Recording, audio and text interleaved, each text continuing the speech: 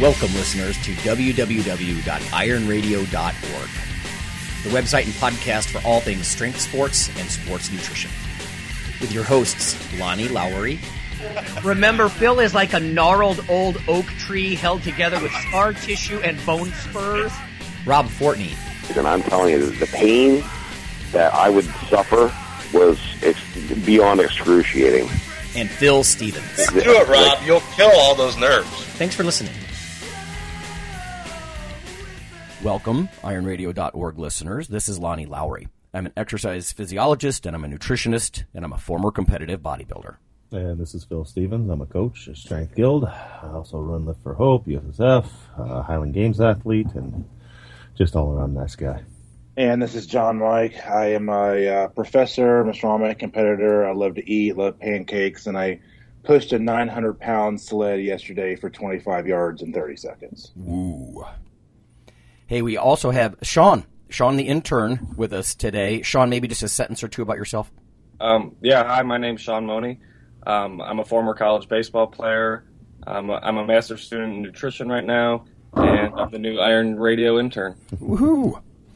Nice. After we do the news, we're going to do an opening segment. Sean's inaugural segment is going to be about his experiences, right, moving from a collegiate sports and fitness kind of background into nutrition, because I think a lot of people have some funny ideas about what real nutrition is, and Sean's right in the middle of it, so he can give us some of his thoughts there.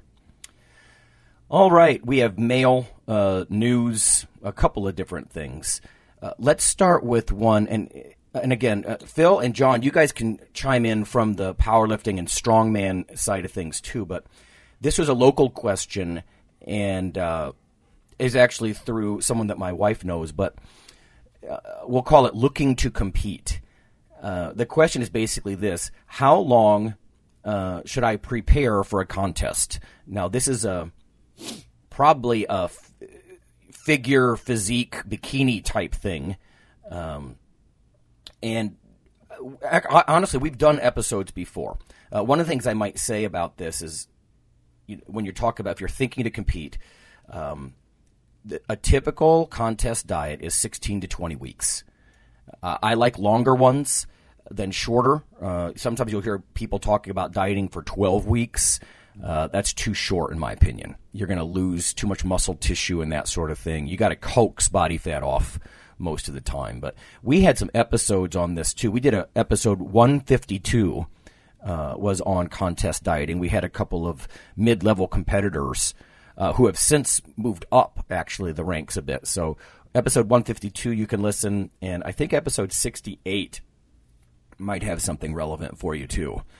I just thought, gosh, with 351 episodes now, we might as well point to some of these when people have questions. Now, this is where you guys might come in, though. Which show, like how do I pick a competition?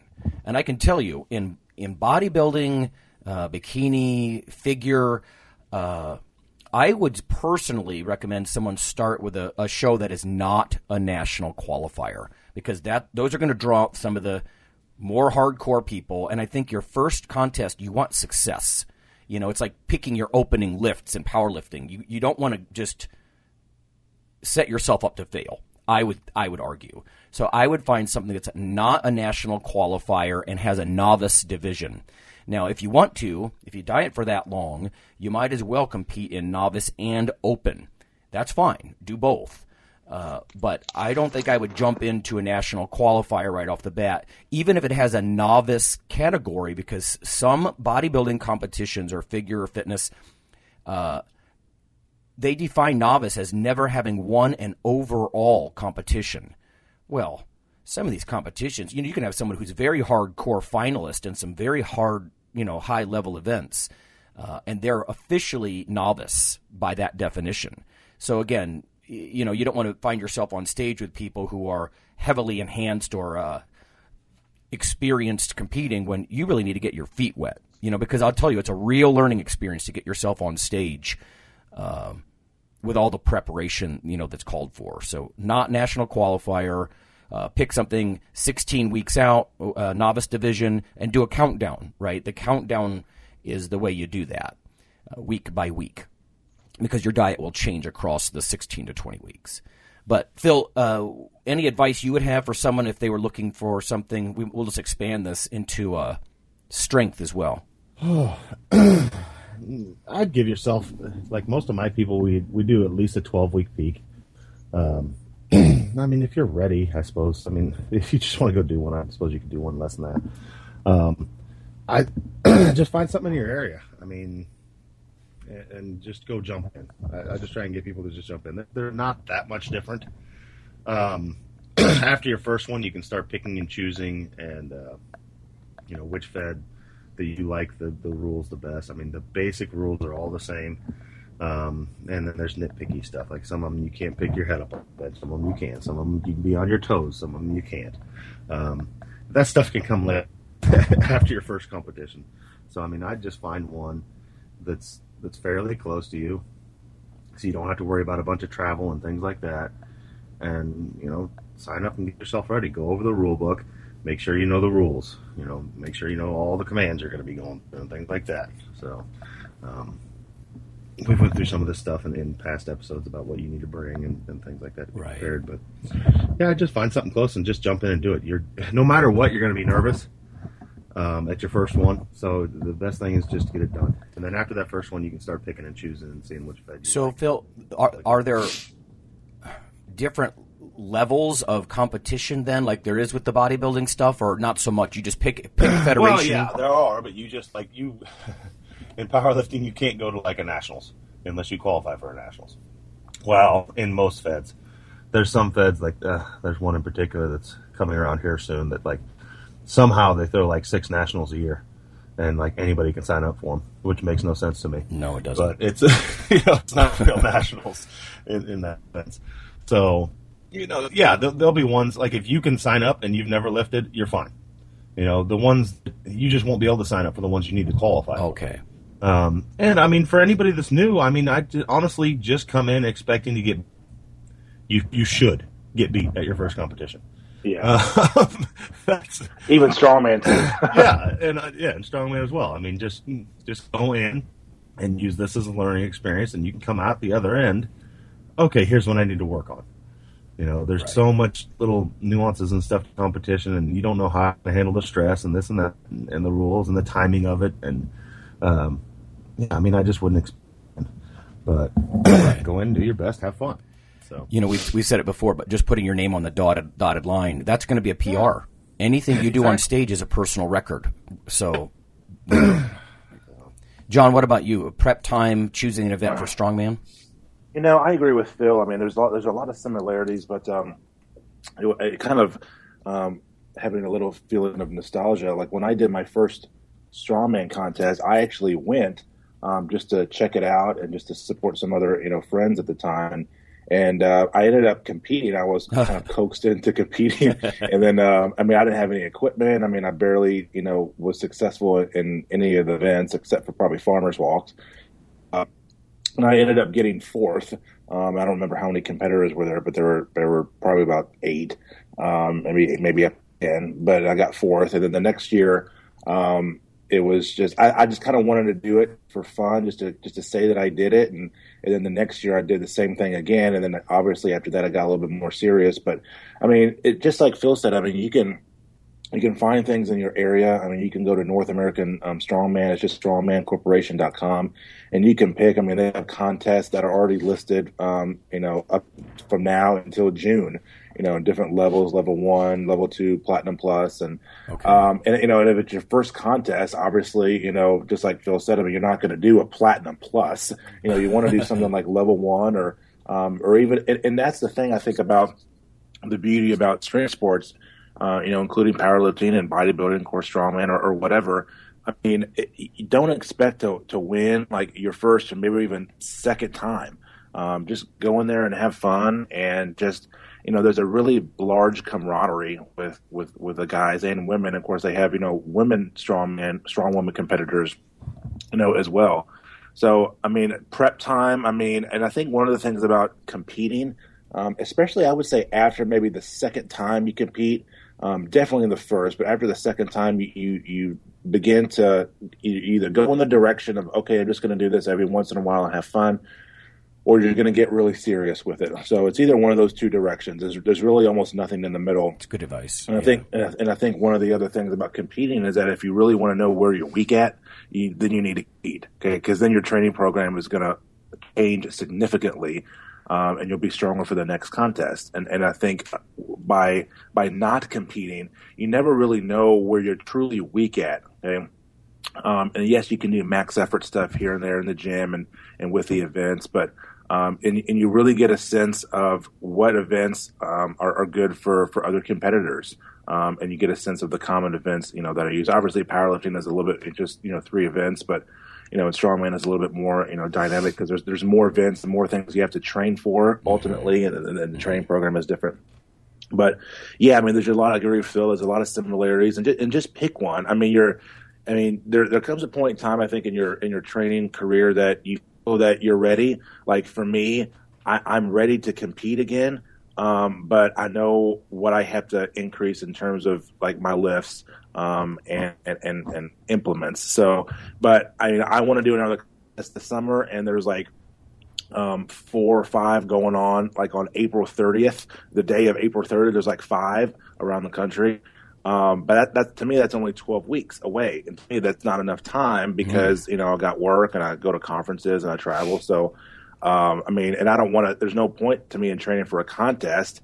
I mean, if you get 5th or 6th, especially if you have a lot of experience competing, like you want to get 1st, 2nd, and I mean, 3rd, I guess, but definitely 1st or 2nd. So, but that's kind of my, one of my takes on it. Okay.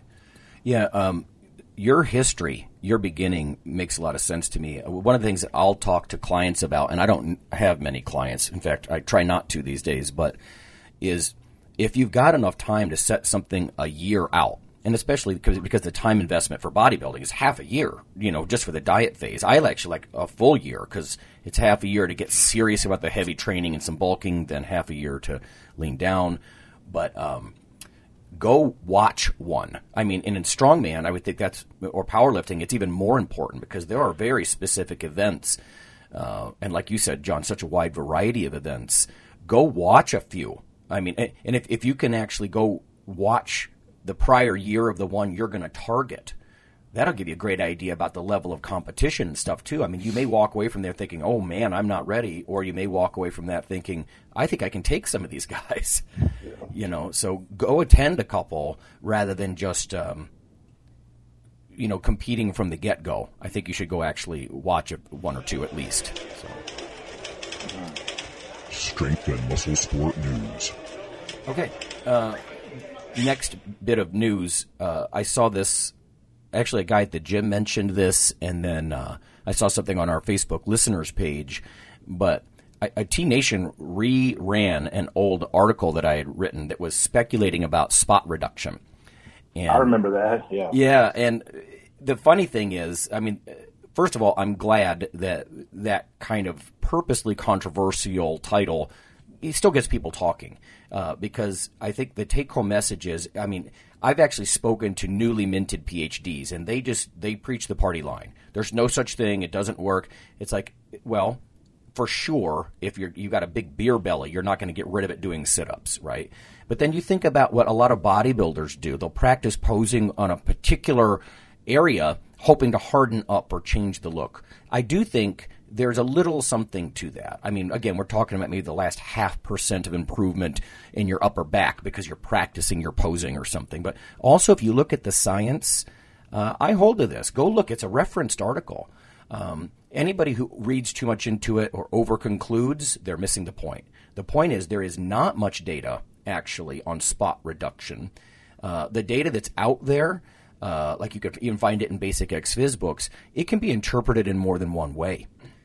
So, and if you couple that with some of the blood flow data, I just think from a basic observation standpoint, if you're doing cardio and you're trying to get rid of your love handles and they are ice cold, well, your blood's 37 degrees C, right? It's 98.6 Fahrenheit. So if you're not getting blood perfusion into that area, I would think you're not maximizing fat extraction.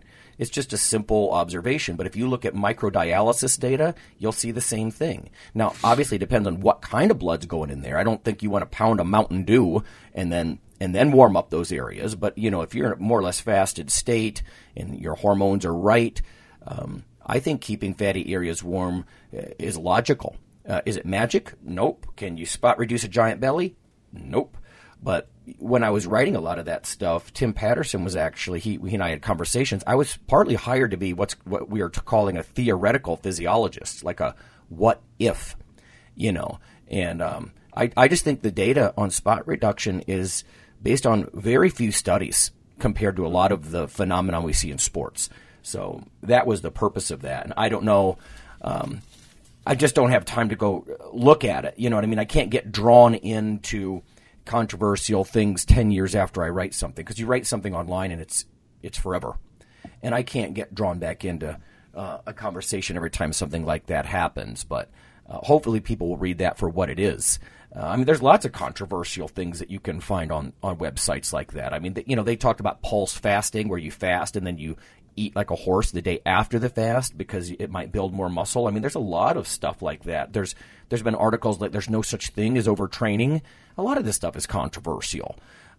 So anyway, it's interesting that that's kind of cropped back up. Like I said, I bumped into a guy at the gym, and then I saw that on our listeners page as well. So if you do go read that, take it with a grain of salt. That's what it was meant to do, is just basically point out that there's probably less data than you might think. I got a couple. Today, I was scrolling my little news feed as I got on here, and today is the 7-year anniversary of episode number 2 of Iron Radio. Wow. So I put that up. I put that out there, and we got one great comment here from David Fairchild. He said, "No bullshit, man. That's amazing. The high amount of information and and useless jibber jabber is unmatched. No, man. It's by far the best out there.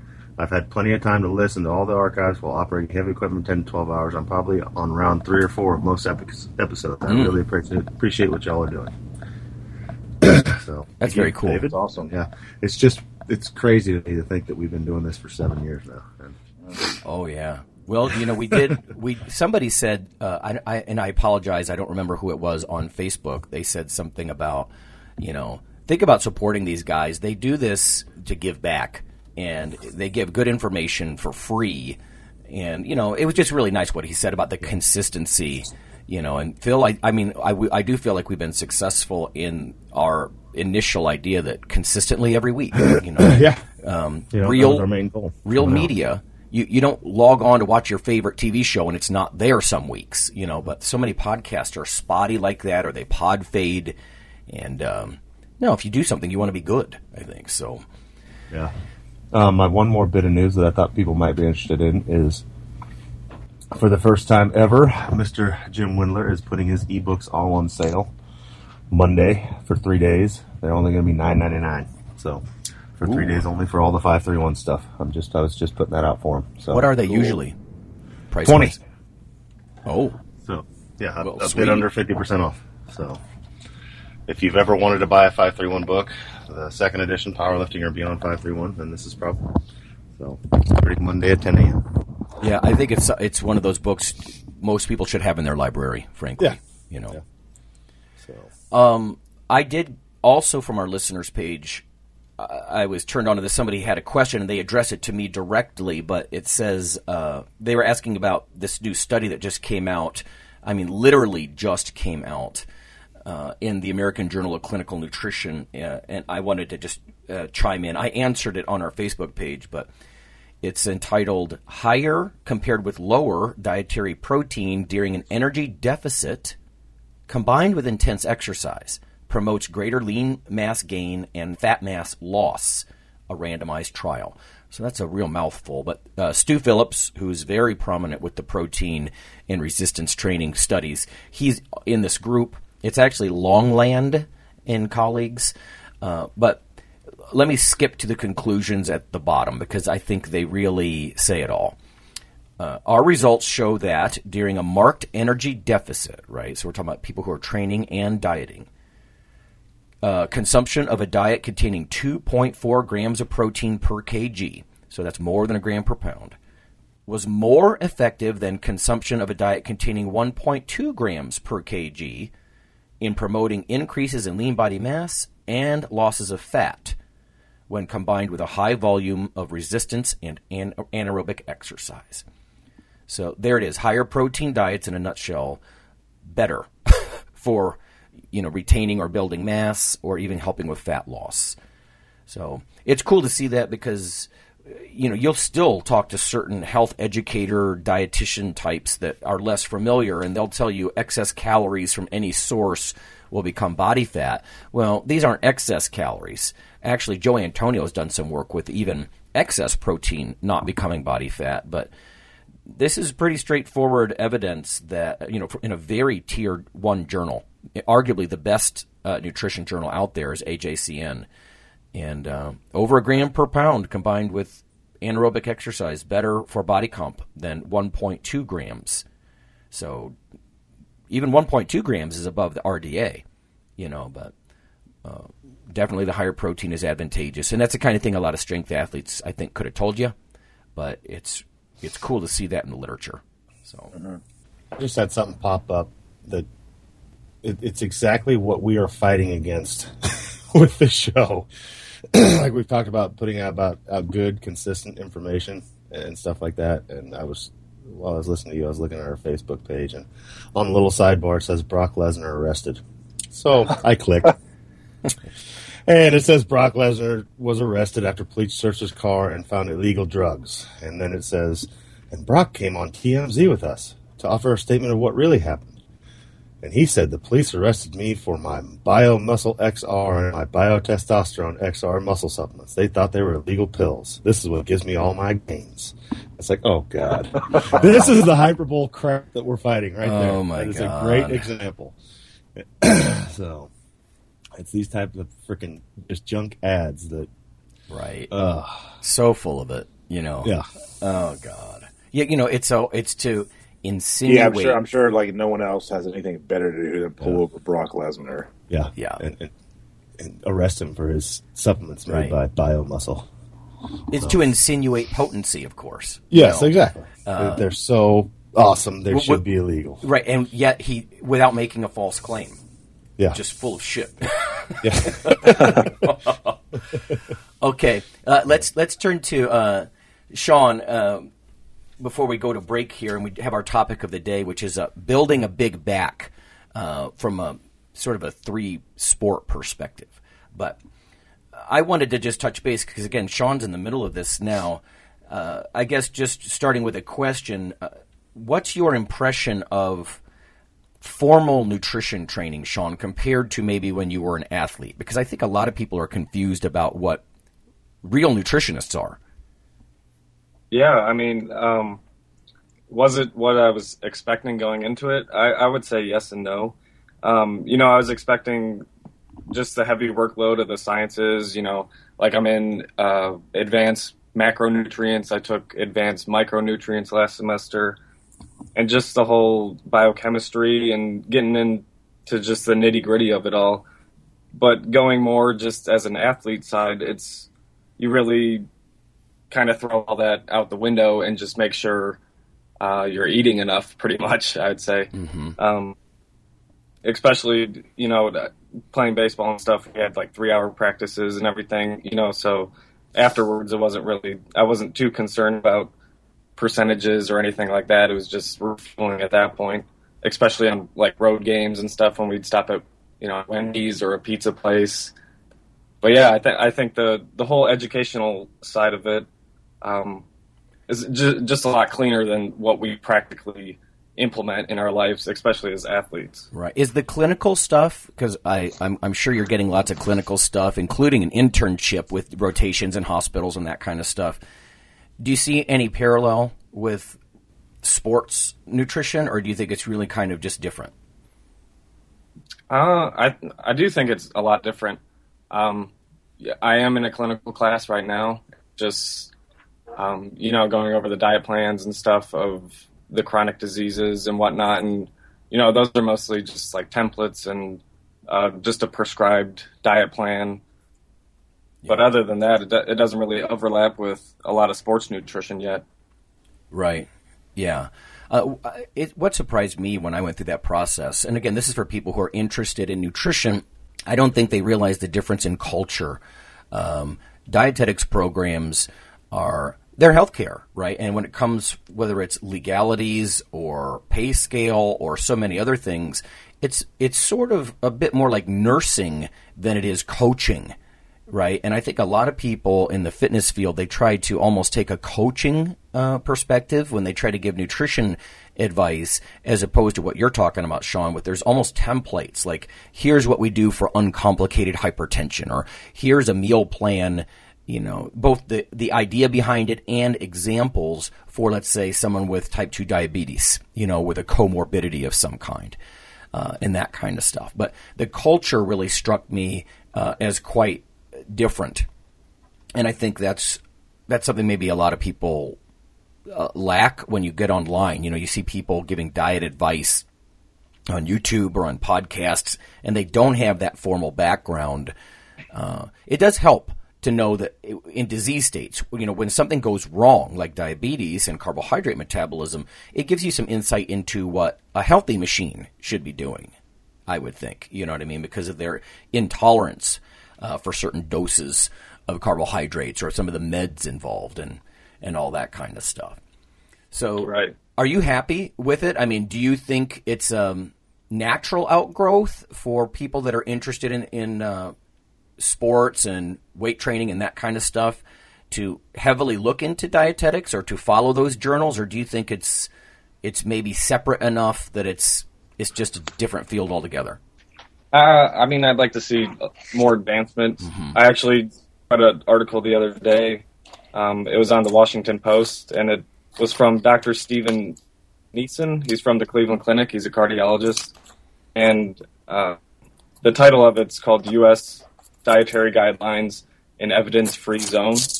And it kind of just goes along lines. He's saying that the nutrition field is a lot of just observational studies, and one of the quotes from it says, "The lack of high-quality experimental evidence has left the dietary advice to cult-like advocates." And it kind of does discredit our profession because we're not really overlapping with the sports nutritionists or anything, the sports nutrition side, the athletic sides. It's just getting into like universities and dietitians programming for athletic programs. So the athletic community has been stuck with just the nutrition experts and gurus and, pushing all the fad diets and stuff like that. I'd like to see a lot more advancements just pushing towards that. Right. That's a scathing title, evidence-free zone. I mean, We're supposed to have evidence-based practice. We're going to have some people on talking about standards of practice, whether it's strength coaching, nutrition, that sort of stuff. But it's true. I mean, we have such freedom of information online right now. You can go grab information. But in the old days, we used to have editors or reviewers sort of between the consumer and the author of something, the creator of a diet.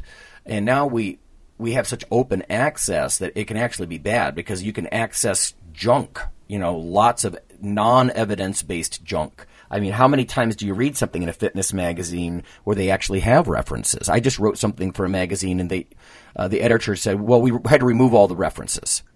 I'm like, well, what? Yeah, and a lot of times, because I've had to do this. Because I write for a lot of these, mags, and most of them actually put, they I may cite like maybe 8 references, and they may put like 3 or 4 in there. But a lot of them, what they do, and it's not really on purpose. It's mainly just to cut down on space and volume. Oh, sure. They'll say something like, Lowry, and colleague 2016, but they don't really use. Sometimes they use the person's name, or sometimes they use, a recent study in Journal of Strength and Conditioning Research, found. And sometimes they'll give the name or the title of the actual article, and sometimes the person's name. So it just depends. But it could get too dry otherwise. And you know what? To their credit, these guys that I was working with most recently, they put all the references in an online resource, and they just said, if you want to go see the references, because I do think, like Sean just said, evidence-free zone. That's what we got to get away from. So much in the bodybuilding and strength field, it's opinion as evidence. And you get people that have been around long enough, I don't think they can even tell the difference. They start to believe that their opinions are evidence. And that's completely crap.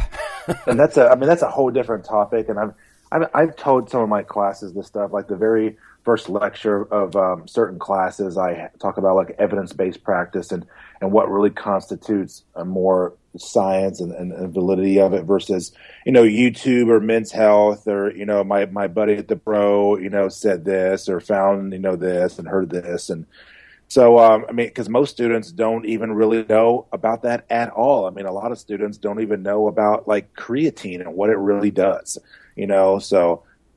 But yeah, it's just kind of part of it. I know this is a whole different topic, but I like anecdotal evidence, but not like 100% anecdotal, into opinion. Let's just face it. A lot of stuff that works out there is not researched, and we know that it works, and there's little to no science on it.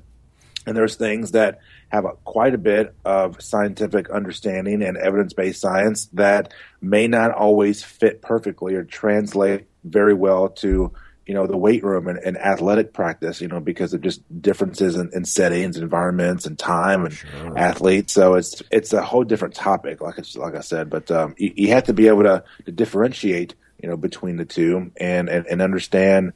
The strengths and weaknesses of both. Yeah. And, I understand in magazines, if they're going to show evidence, they can't put 30 references in an article. When I used to write stuff like for Flex or Muscle and Fitness, they'd squeeze in 2 or 3 references, and then other ones, not so much, and I do like the idea, though, that listeners should be aware that it is built on some kind of evidence. And when there's not evidence, you're right, we need to compare study findings with what we see in the real world, which is sort of my purpose with that spot reduction thing. There's not as much evidence as most people think. It's like, breakfast is the most important meal of the day. The evidence behind that is a little shakier than a lot of people think, so these are sort of these, they're not myths, but they're these sort of things we take for granted as true, and the evidence is actually spottier. And like you said, you got to compare that with the experience. I'm sure Phil has seen lots of things in the gym that either support or refute, what the science might say. And that's the idea of open review. I was just reading the thing yesterday in Nature, and they were talking about instead of having 2 or 3 reviewers look at a paper, actually you publish something. And this stemmed out of a thing that pharmaceutical companies were starting to release negative findings and saying, you know what, we can't reproduce what these academic papers showed, whether it's cancer drug or diabetes or whatever. So they're starting to talk about opening things to open review, and that's got pros and cons too. But the whole idea of that is, like you said, anecdotal stuff, experiential stuff, that's where the rubber hits the road. So it's important to kind of say, well, I don't see that, or I don't know where you got that evidence, but in my situation with my population or with this time frame, we're not seeing that. It is kind of neat, that whole replication idea. So. Well, any other thoughts, Sean? Are you going to take this before we go to break, are you going to take this to your setting? Are you going to return ultimately once you jump through all these different hoops and food service and clinical and all this other stuff? Are you going to return to a sports nutrition setting? Is that what you want to do? Or are you thinking about just the more you learn, you're getting drawn more into other aspects of dietetics? I really like the sports nutrition side of everything, just growing up being an athlete. But I do really like the clinical side, and I'm leaning more towards working in an oncology department. Wow. Just because that's been a part of my life and affected a lot of people that I know, and I think that'd be a good route to go. Definitely, even on the side, as much as I could, just consult with athletic programs, stuff like that at university, or hopefully even professional teams at one point in my career. That's sweet. I think there are some things you can learn on the clinical side, including oncology, where you're trying to preserve someone's muscle tissue, for example, in a cachectic state, or and sports nutrition borrows some of the findings from clinical. It can just be cool. All right, let's go to break. When we come back, we're going to talk about building a big back. Nice.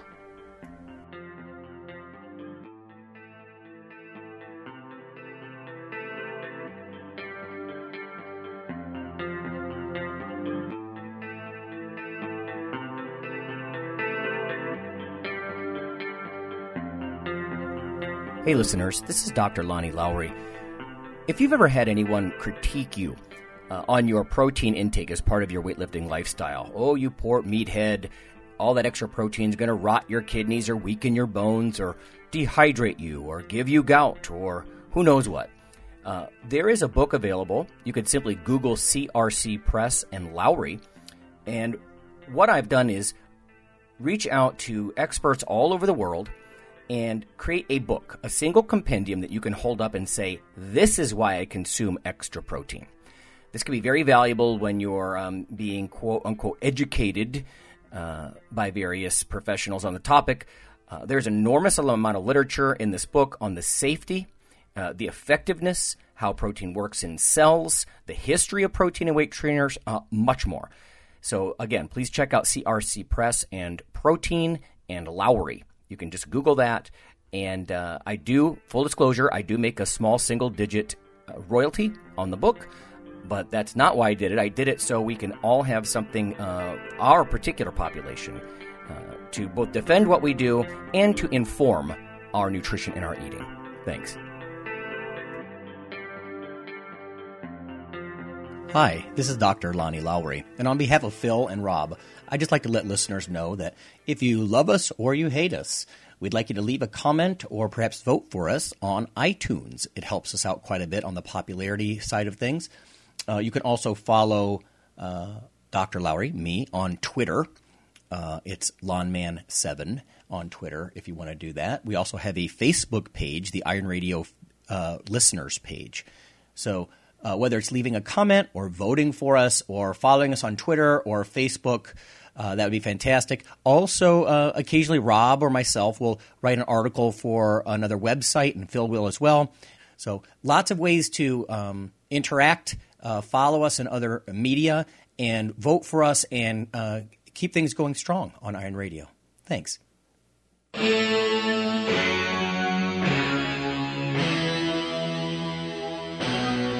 Like your weekly fix of Iron Radio? In addition to being a popular institute on iTunes, we are also on email.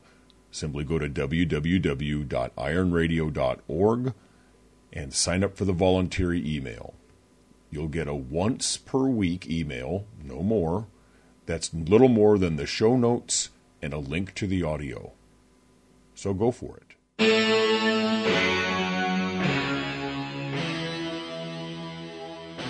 Hi, everybody. We are back. We're going to talk about backs.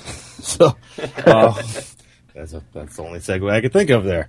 No, I mean, arguably, I could make a great argument that building a back is the best thing you can do for any sports endeavor. I mean, your posterior chain from top to bottom is basically just where it's at. So, but I think we're going to specifically talk about kind of what people would refer to as traditionally your back, meaning the upper torso on the backside. Yeah, I don't know. I mean, it's I guess there's probably a lot of junk out there about it, and then there's a lot of good stuff out there about it. But I mean, for me, one thing I stumbled upon early, and I've told everybody this, I think the reason that I've always had a strong back, it's probably the only thing that I've never injured is anything on my back. And because I started out early, and I don't know, I had a love affair with just trying to build a strong back. And, lots of volume, lots of heavy weights, and then also my strongman background. I don't know any powerlifters that have a strongman background that don't have a strong back. And it's because that sport in and of itself is so back intensive. Everything you do is picking something up, hanging onto something, carrying things, stuff like that. And I think a lot of that is just lost in traditional training. It's the stuff behind you takes second seat to the stuff you can see in the mirror. Everybody's all pecs and abs and biceps and triceps and quads, right? As opposed to hamstrings and calves and glutes and spinal erectors and all that stuff. So from your perspective, I know you're going to program more around movements instead of just necessarily anatomy. Obviously, you're a big fan of the deadlift, but for building, is that also your biggest mass builder? No, I deadlift for sure. Everybody should be doing it. I'm also in agreement with Jim Wendler on if you're not doing good mornings, you should be. I think it's one of the moves that everybody should be doing. I think a lot of people start out and try and do them too heavy. You can get a lot out of them by just doing them right and doing them nice and controlled. There was a point in time, like even when I started, it was starting with sets of 10 and stuff like that. And I've backed off on good mornings in the recent years, but that was because like one day I good morning to parallel with a safety squat bar more than I could squat. So like I better pay attention to some other things more than my good morning. Yeah. When you can good morning 675 with a safety squat bar and touch your knees with your elbows, you've probably spent enough time on that stuff. So, but I think that's one of those moves. That's one of those moves I push on my clients a lot. We do twice the amount of rowing as we do any pressing move. Oh, absolutely. Yeah, let's say I have people do a total of 5 sets of 5 overhead press. We're going to do at least 50 reps of some kind of pull down or chin up. Interesting. Just to get the volume in. You see a lot less shoulder injuries in that too. But, we got to build your lats. We need to build, your spinal erectors. We need to build scapular control and things like that. So we do a ton of rowing. I think one thing that people don't do enough of is just picking things up and hanging onto them, be it a heavy sandbag, things like that. They forget that just hanging on to picking something up, let's say you pick up a sandbag or a keg and hold it. What's doing that? Of course your biceps, but your back is just largely controlling much of that load. Mm-hmm. You're having to squeeze it, hold it, from your back from top to bottom. I mean, even your traps and everything else are involved. Sure. So a lot of those things, I'm a fan of upright rows. I think the people that hate upright rows are the people that do them and they think you need to load it up heavy. I mean, it's the same thing for traps. Yeah. I mean, I can get a ton out of grab a 45-pound barbell, do 100 reps. Can I do a lot more weight than that? Yes. Do I need to? No. It's not, there's no award for the biggest upright row in the world. Right. It's learning. I treat those back moves, a lot of them, I go heavy on some of them, but I treat your back moves as a bodybuilder would. We get a bunch of volume in and try and build a meaty back to support all the other stuff we're going to do. Absolutely. So. What about you, John? Oh, yeah. I mean, I couldn't agree more. I mean, I do. I like training 4 days a week, but typically I've just been doing 3 just because of like work and school and, some other stress stuff. But I kind of added it up. I do about 250 reps a week just with back work. And I think that's pretty common. When you look at high level, like, tier guys and or, women have a lot of strong backs. I mean, I don't know any lifter or know of any lifter that have monster lifts, squat, bench, deadlift that don't have monster backs. I mean, you're just not going to see it. I mean, you're not going to see a guy who has a huge bench and a smaller, weak back. You're never going to see someone who has a monster deadlift and a smaller, weak back. It just doesn't happen. And a lot of people do like, high rep, volume like deadlifts. I mean, those are fine. I particularly don't do high rep pure deadlifts like sumo or traditional unless I'm maybe training for a contest that has like a car deadlift in it. So I typically keep the deadlifts, sumos anywhere from like, singles, doubles, or triples. But, I mean, I like good mornings. I'm kind of with Phil. I'm not a fan of good mornings with the safety squat bar, like going all the way down. I like maybe doing it, quarter weight to maybe a dead stop from the pins. Mm-hmm. But I like doing camber bar good mornings because you can, up the weight. And the load distribution is a little bit different. You can sit back a little bit more. You're not pulled forward as much with a camber bar as you are with the safety squat bar. But I started doing heel elevated, like dumbbell stiff leg deadlifts, RDL. Like those are really good. Yeah. And, for glutes and hammies. But, I mean, reverse hypers, even back extensions with the safety squat bar. But, I mean, even on my lower body days, I still do a back exercise. And most upper body days, I'm doing 2 different back exercises. And all my assistance work, I don't do anything less than 8 reps. It's like I have this 8-rep minimum philosophy with all the assistance work that I do. I don't do anything less than 8 reps, and there's just no really point because I mean the whole point of assistance work is to build functional hypertrophy, is to build muscle mass, and to really assist the main lifts. And So you need volume. Right. Yeah, you need volume. Most people don't understand. I mean, you're not going to build a big, strong back doing like reps of 5 or 6 reps. It has to be 10s, 12s, and I like doing up to like 15 to 20 reps with like dumbbell rows and like half kneeling face pulls for sets of 15 to 20 reps and fairly heavy. Where reverse hyper is 12, 15 reps. I mean, everything is just higher volume, and I mean, you really have to do a lot of volume, even just to get sore, with back, especially when you're more trained.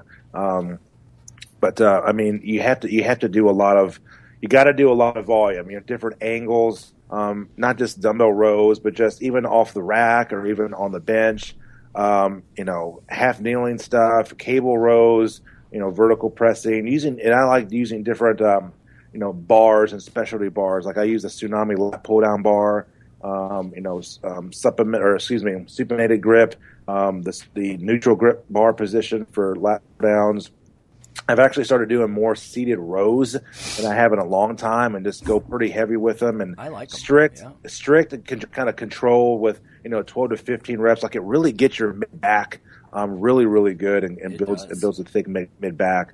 Like T-bar rows. If you don't have a T-bar, then you can use a landmine.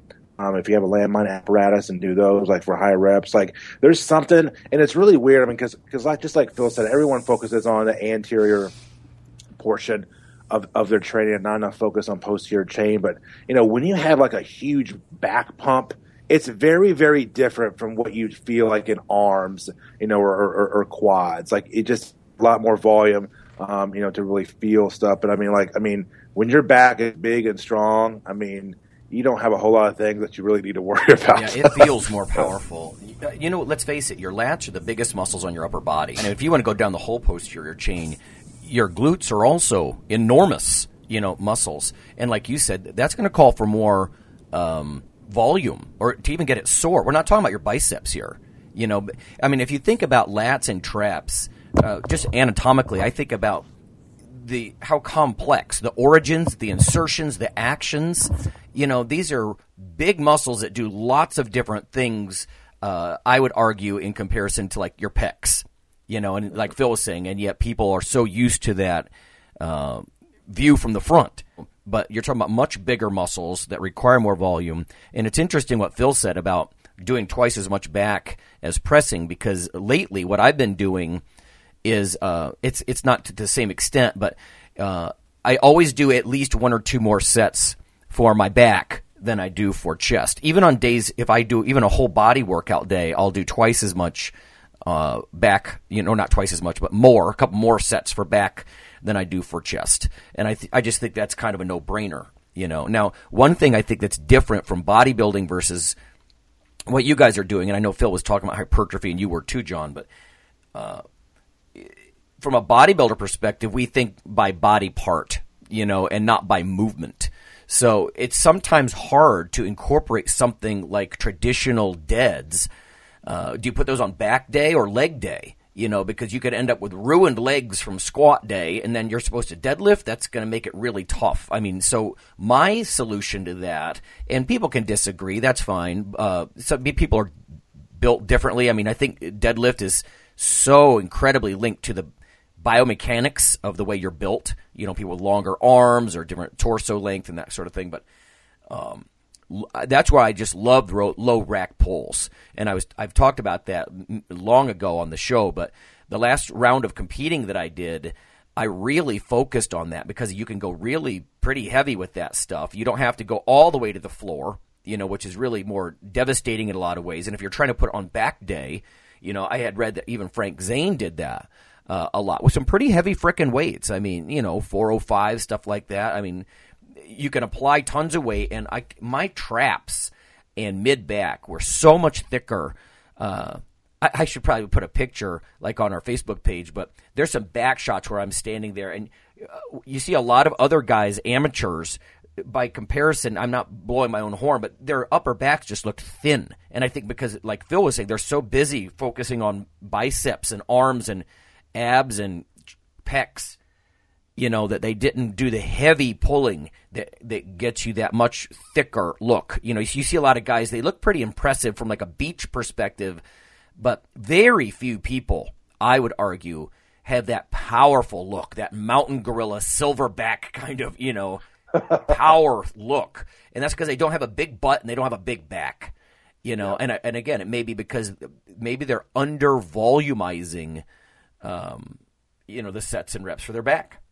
Yeah. So. I mean, like I just done more just over time, I guess the last, maybe a few years or whatever. And like I said, it's over time, but and a lot of you have to kind of, if you're not used to doing higher volume on certain areas, then you can't just go gung ho and throw in a bunch of volume over a 3 or 4 week period. Like it has to, kind of be accumulated over time and over a course of, several months to a year or so. But even on low, like I said, like upper body days, I'm usually doing double the amount of back work than I do any type of pressing, especially vertical pressing for like overhead work.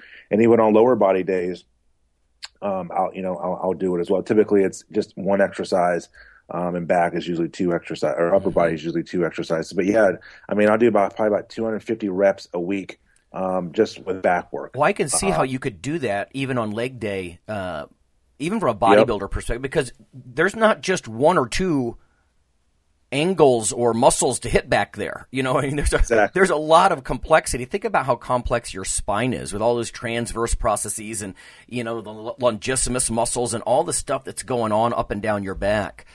There's a lot going on back there. And I like what you said about all the different angles and that sort of stuff because, there's a lot to play with. And you could probably, it's true, even a bodybuilder, I'll give you an example. I started doing shoulders on back day because heavy overhead pressing would make my upper back really sore, not just your anterior delts, but across your traps, down deep under your traps, into your rhomboids.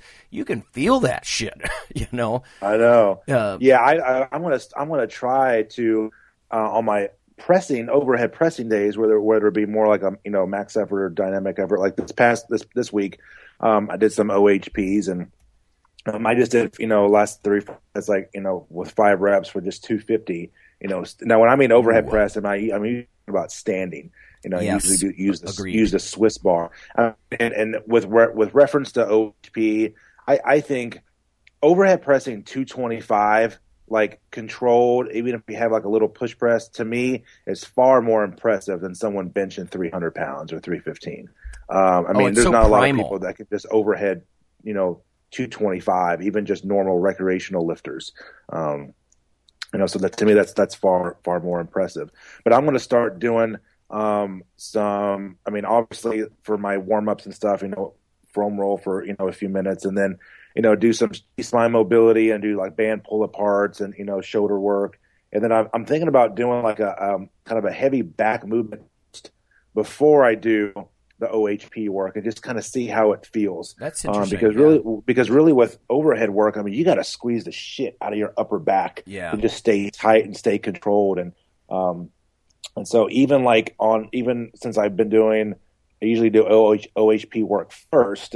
My speed work is really good, but my grinding strength has kind of lacked a little bit. So after dynamic effort overheads, I'll do like seated dumbbells, with like the 80s. And just got to go a little bit more controlled and just like slower tempo, just to kind of work on the grinding strength a little bit. Because sometimes it's funny how a lot of times in training, like you get focused on certain things and to certain aspects of the movement, you kind of tend to forget about, the slower controlled tempo movements, whether it be fast or slow. It's not a bad thing. It's just, you just kind of forget about it, kind of consciously. You're not really thinking about it. And John, I think that's something maybe that the strongmen and the powerlifters, they get so movement focused. I think it's very natural for bodybuilders to do that repetition, mind in the muscle. Feel it stretch, push up, like what you call grinding strength. Yeah, that's most of what I do. I think. And not that I don't do more explosive things, but let's face it, it's a little harder to be truly explosive with like a seated cable row. I love that movement. But, if you pull that at you really fast, you're going to get lack in the cable and slack, and that's not going to be good. But a lot of the movements, it's funny that I think, bread and butter movements in bodybuilding, you guys have already touched on. T-bar rows, barbell rows, overhead presses, because, I'm a big believer that's an upper back thing as much as it is deltoids, I don't know. I can't say enough for seated cable rows. That's one of my favorite. My back gets so sore. When I do my those. back gets really sore like when I do like deficit stiff leg deadlifts. I pulled 605 off a low block last week. Like my birthday was last Monday, the first week of the semester. Oh, happy birthday! Yeah, thanks a lot. But I pulled 605 off a 13-inch block off the floor. It wasn't my best, but I'll just take. But and I follow that up with with some more back work, but.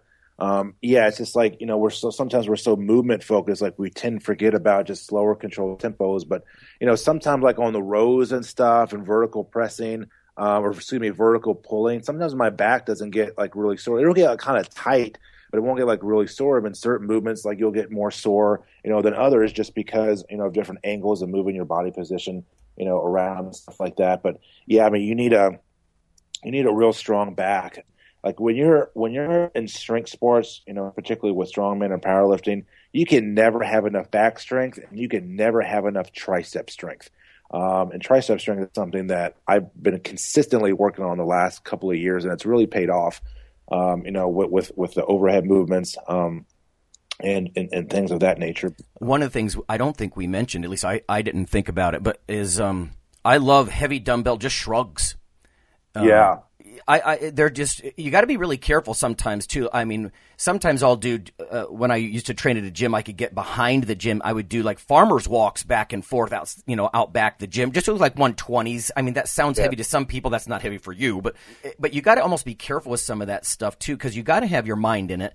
Because to me, if you let your traps relax too far, that it's like hanging too much. I tend to hurt my rhomboids and stuff, maybe just because I'm not as big of a person, but that kind of like what you guys were referring to, just lifting up heavy things, holding heavy things, that's your back, so stuff like those just dumbbell farmer's walks or heavy shrugs. I love that stuff for upper back. Yeah, and it's like a lot of times I think we're so used to doing like reps, and then when we do something that's more isometric focused, then it becomes a different story. And a lot of times you find out where you may be weak at. Yeah, I like doing shrugs, and I don't do them very often. But farmer's walks to me, like obviously gets huge traps, and I don't like it. I can't stand it when people put, 500 or 600 plus pounds on the freaking bar and doing stupid shrugs, and they're going like 1/32, 1/16 of a range of motion. I'm like, why don't you back it back down to maybe 315, or even just grab like the 130 or 140 dumbbells or whatever, and just hold that contraction for like 1 or 2 seconds at the top, and then come back down for like a 2 second hold, and then back up. Guys, just like you're gonna you're gonna walk out of the gym and you're going to have like Tyrannosaurus traps. All right. We're out of time. So, no, that's good stuff. I thought it would be good for us to talk about it from different perspectives because, again, one's more of an anatomical body part perspective. The other, strength sports are more movement based. And I think both sides need to think about explosion, time under tension, the complexity of all the different angles, like you said, isometric versus more dynamic lifts. There's so much to talk about with back. So good stuff. Yeah. Cool. All right. Well, until next week, everybody, I guess that's it. All right.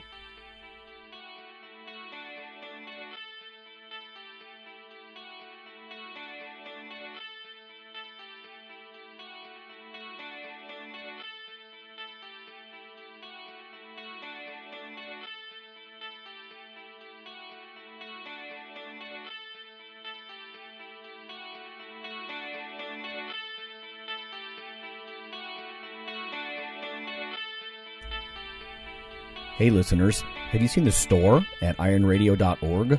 There are 3 halls in the store, one for Phil, one for Fortress, and one for myself, Dr. Lowry, and they're thematic.